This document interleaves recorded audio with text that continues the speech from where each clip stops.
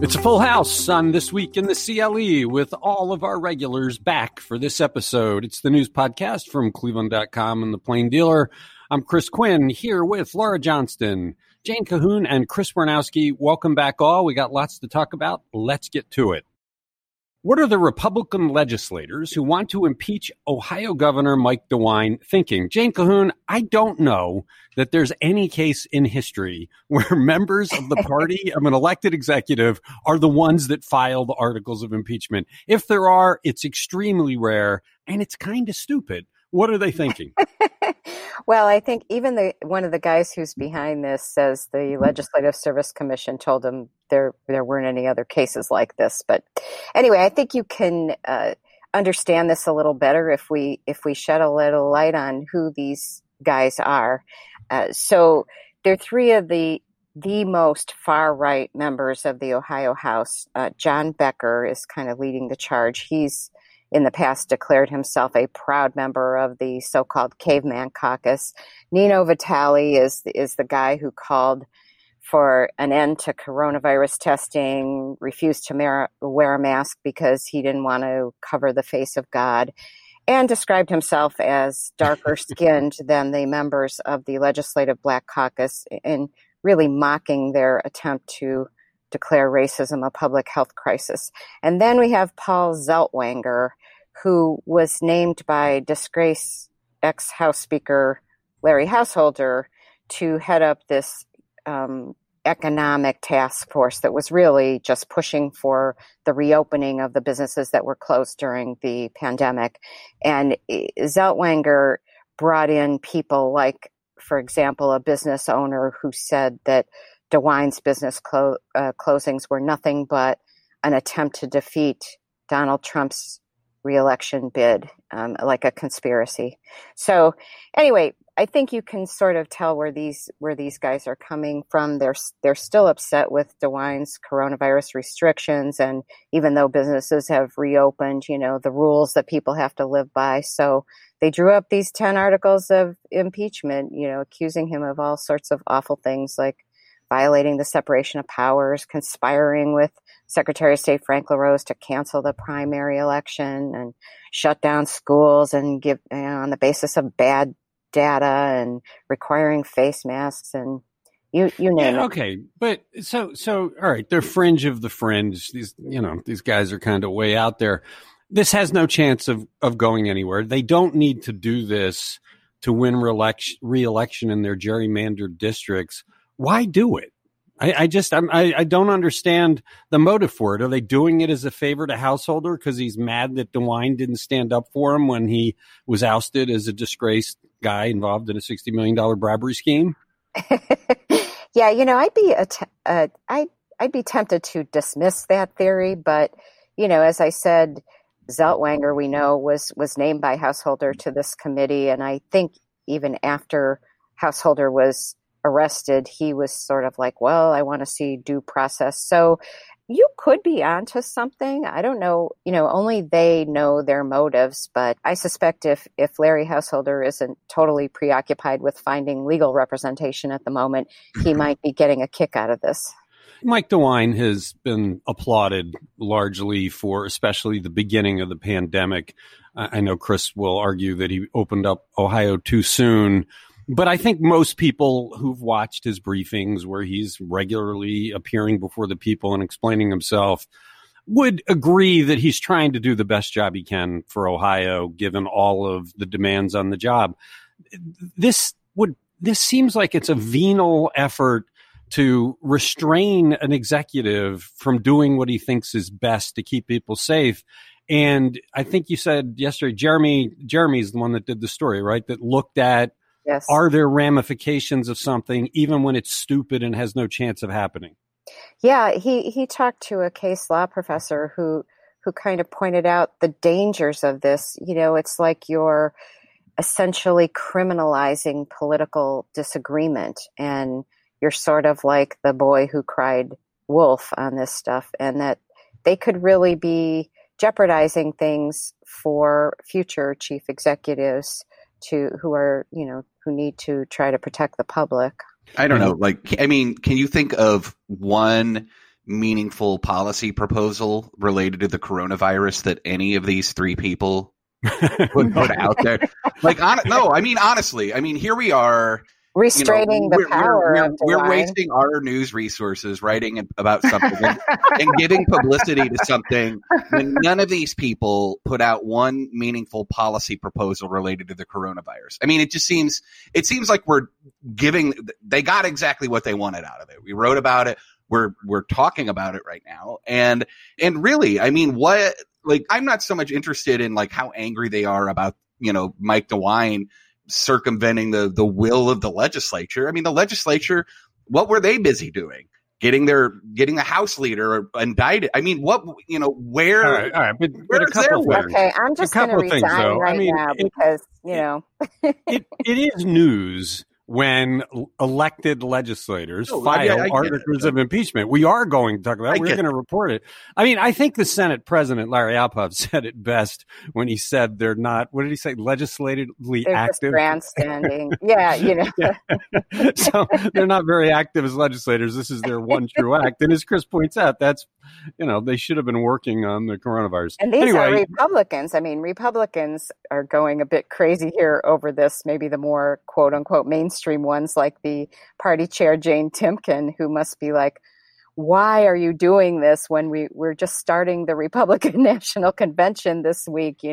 She issued a very strong statement condemning them, saying it's baseless and feeble and they just want to create attention for themselves. And so it's interesting how that's playing out. It gets back to my argument yesterday that people need to feel like they're part of some sort of tribe warring with other tribes. The Republicans have gotten so huge in the legislature, they're fracturing into their own tribes and attacking each other.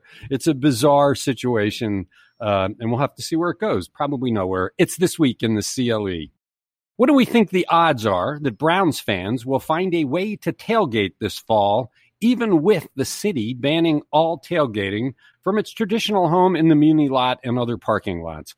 Laura Johnston, it was pretty inevitable that the city would ban tailgating because we've all seen the pictures and been there. We know how close people get as they're drinking, and it's like coronavirus central if they were to get together.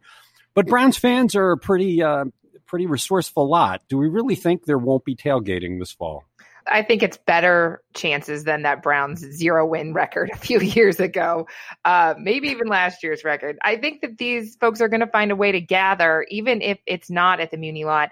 There might be a whole lot of boats in the Cleveland Harbor or cars in a parking garage somewhere, or maybe socially distant standing outside in Public Square. Or the mall. I don't know what it's going to be, but Browns fans like to find each other for moral support, I think. So the Browns' first game is scheduled for Thursday, September 17th against the Cincinnati Bengals. The NFL has not yet announced plans for allowing fans in regular season games, but those Cleveland restrictions are there. And that doesn't surprise you. Frank Jackson has been out there since the beginning of the coronavirus.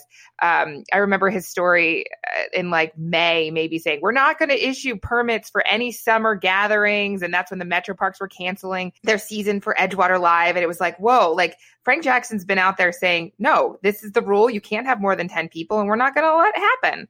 Okay, but if you know that Browns fans are likely to do this anyway, would it have made more sense to parcel off the Muni lot with distance and parking and some basic rules a couple of times just to see if people would behave? I think everybody saw the picture of that concert out in a field a week or two ago where they had set up pretty much like cow stalls with fences to keep each group separate from each other. The Browns may be the only thing we got going this fall, if it gets played, if they don't all get the coronavirus. And I'm a little bit surprised the city didn't at least try. The Muni lot is huge, and it might have given people some sense of community, and you might be able to count on people to be responsible if you organized it right. Well, it depends how much alcohol is involved in the responsibility. But what's funny is that tailgating is, by its nature, obviously outdoors, and there's more space. And, we just had that parking lot social that we took pictures of and had online where literally the event was for people to come in their cars and stay socially distant. So if there's any way that you could gather responsibly, you think tailgating would be one of them. I mean, you're going to be more separated than in the stadium for sure. But I think the issue is that Cleveland doesn't want to be responsible for that. And, we mentioned this, alcohol plays a huge role in this. And if people are eating and drinking, they're not wearing masks, and they're probably not going to be thinking with their best mind. Right. I guess it's the debate between, okay, lock it down, prohibit it, keep people miserable, or try something novel that might give people reason to celebrate and let them know, look, we're going to try this once. If you do what you're supposed to do, we'll keep doing it. If you don't do what you're supposed to do, we'll shut it down. They went straight for let's shut it down. And again, I won't be surprised to see the orange and brown buses and vans showing up somewhere and figuring out some way to carry it off in a private lot. We'll have to see. It's this week in the CLE. What is the RTA trying to keep secret about discipline given to its new acting police chief in a harassment case? Chris Ranowski, it's amazing. Reporter Courtney Astolfi found this within days of this guy being named police chief. RTA is keeping things secret and the records are hard to find. What's going on with this one? Yeah, so the department and the agency is not really saying whether acting police chief Michael Gettings was disciplined as a result of a 2018 harassment complaint that was filed against him. So, as part of his being hired, we requested his personnel file, and in it is pretty much nothing related to discipline. However, there's some questions still sort of surrounding this complaint that was filed against him that he had harassed somebody who worked with him at the RTA. And when we inquired about where it was at in this file, if there was anything, we were kind of sort of cryptically told that there was attorney-client privilege and that it wasn't in the file. So the victim of their harassment was someone by the name of Orlando Hudson, and Orlando remains on the RTA police force as an acting commander. And Hudson also filed a racial discrimination lawsuit against the agency and Joyce. So this is a story that it started out as complicated, and it has continued to get more complicated as we sort of peel back everything that's going on. Yeah, the disappointing thing is that the records appear to be missing from the file. I mean, if there was discipline, and there was, why isn't it listed? And why wouldn't there have been a discussion by RTA officials before they named somebody with that history? This is recent. Mm-hmm. Their acting police chief. It's just another dumb move by the RTA.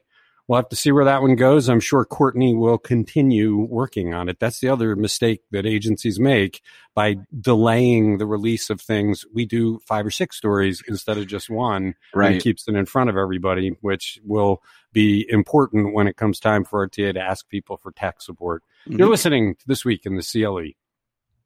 How does letting school students learning remotely do so from daycare centers or boys and girls clubs not defeat the entire purpose of remote learning? Jane Cahoon, I was kind of surprised by Mike DeWine's order allowing this. If the whole idea is that when you get kids together in school, they're big-time carriers of the coronavirus, they'll spread it, take it home, infect their parents and grandparents, and we'll have a big surge, then why would you say, okay, you can get them together in daycare centers? Wouldn't the same result come about? Well, they're just trying to help Laura Johnston and other parents like her who are trying to juggle, making sure their kids learn remotely with work. So this announcement on Monday was for this expanded license so that daycare centers can care for school-age children who are learning remotely. And as you said, groups have stepped forward, like the Boys and Girls Club, and they're going to launch these Club Smart learning centers for students with digital only classes, and they could serve as many as 1,000 kids a day. Now, I'm not sure exactly how they plan to distance the kids, I'm sure they've still got to follow all the rules with the masks and the sanitizing and everything. So, but I don't know if I can answer your question. I just don't see it. I mean, it seems like that we will have a mini surge in Cuyahoga County if a bunch of kids get together.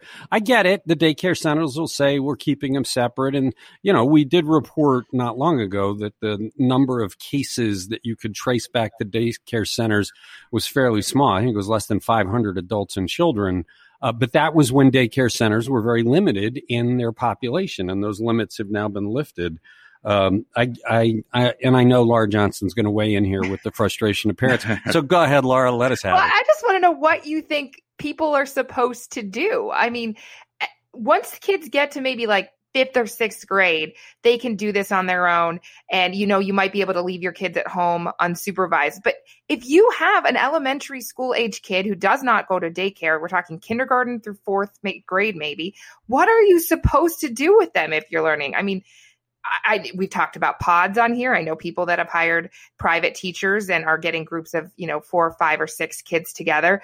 But honestly, I salute these centers for standing up and saying, we realize there's a problem and we are trying our best to solve it.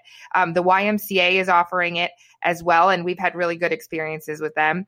I know it's a very difficult situation. I don't think anyone's choosing this as their perfect solution. I think it's a last ditch effort. Like, I can't have my parents care for them. I can't do my job, or I have to leave my house. I mean, I think there's a very sticky situation. They're trying to do their best. So what you're basically saying is some level of surge and all the ramifications that come with that is okay because parents are frustrated. No, I'm saying I don't know what the solution is. If this is not, I don't know what it would be. If a parent has to go to work, what do you do with this kid? Does anyone have other suggestions? Okay. You're listening to This Week in the CLE. Why can't Ohio Attorney General Dave Yost participate in a U.S. Supreme Court hearing about the future of Obamacare? Jane Cahoon, this is not a huge story, but Dave Yost does use his office to get involved in lawsuits across the country, much the way Mike DeWine did before him. But he's been kind of stuffed on this one. Yeah, he tried to get involved in this case, which originated in Texas, and the U.S. Supreme Court is going to hear oral arguments on this in November after the election. But Yost and the Montana Attorney General tried to get involved by kind of arguing a middle ground. They don't think the whole Affordable Care Act should be thrown out. In particular, they want to preserve the protections for people with pre-existing conditions. But he does think that the individual mandate requiring everybody to get insurance is unconstitutional. In any event, the Supreme Court on Monday denied Yost any of the argument time. And he says that's not really a surprise because Ohio is not a party to this case, and it would be unusual for the court to grant that kind of thing. So basically, he said he's disappointed, but not really surprised. Okay, you're listening to This Week in the CLE.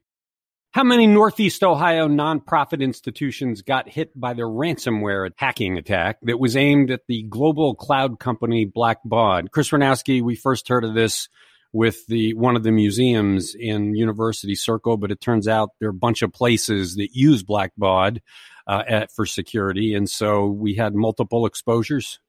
Yeah, so last week somebody forwarded us an email that they had received from the Cleveland Museum of Natural History, and it basically said that one of our third-party contractors was the victim of a ransomware hacking attack. And as we kind of started to look at this a little closer, we found out that Blackbaud, which is the company that was targeted in the ransomware attack, actually provides services to a lot of different places. So Holden Forests and Gardens, the Cuyahoga County Community College Foundation, Kent State University were all indirectly affected by the ransomware attack. So each of the 4 organizations had shared information with their constituents regarding the attack after learning about it. And Blackbaud is, so you kind of mentioned in your lead up to this that they're a kind of a cloud computing organization that provides services to nonprofits and other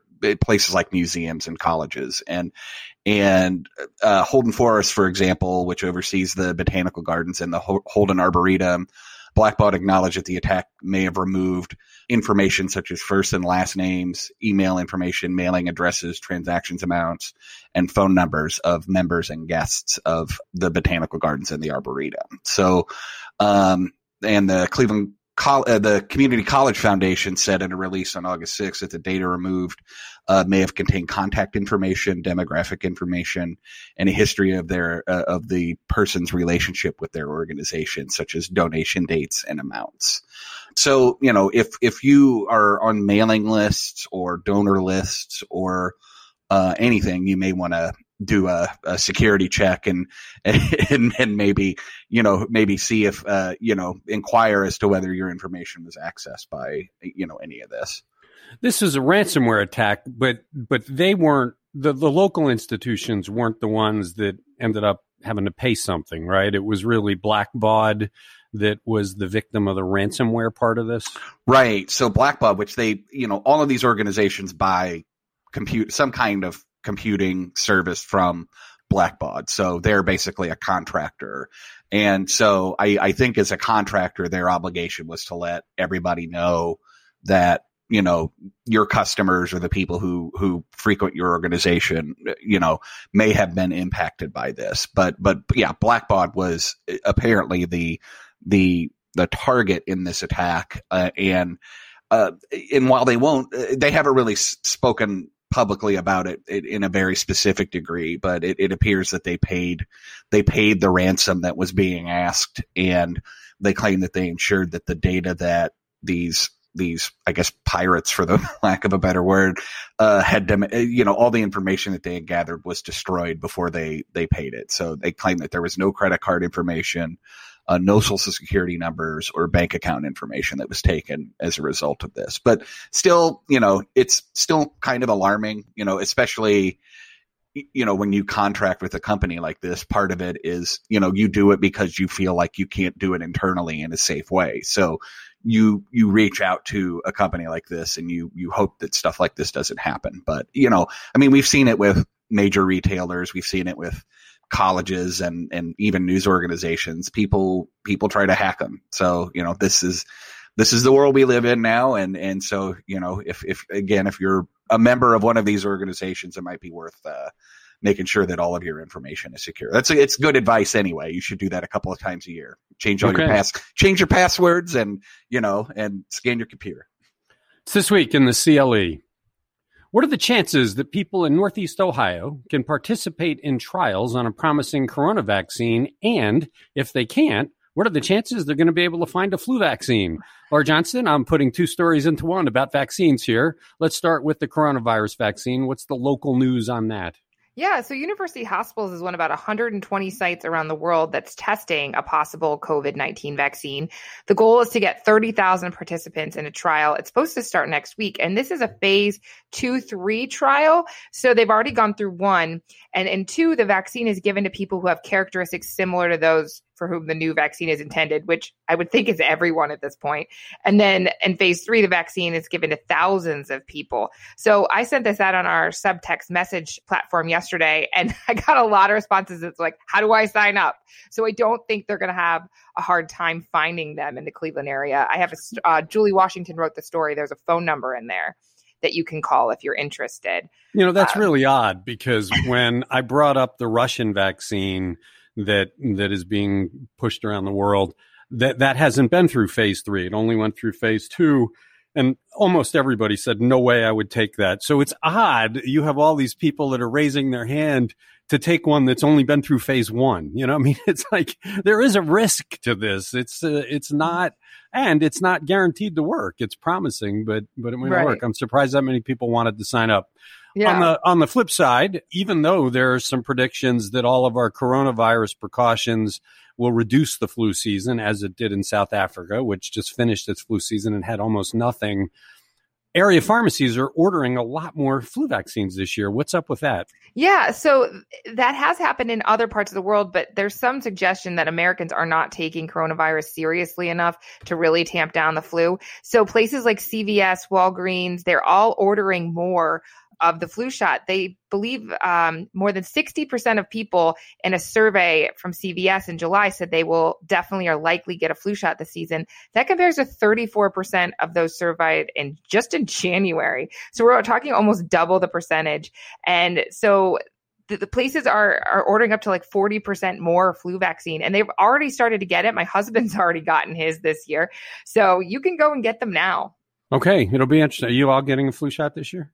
Yes. More than likely, yes. My kids are really excited because you can get them once you're 7, you can get them at the pharmacy instead of having to go to the pediatrician. So they get their $5 Target gift card for getting it there. And then they can spend it on whatever they want. Okay. Wow. Bribing kids to get their flu shots. It's bribing this week. Americans. It's everybody. It's this week in the CLE.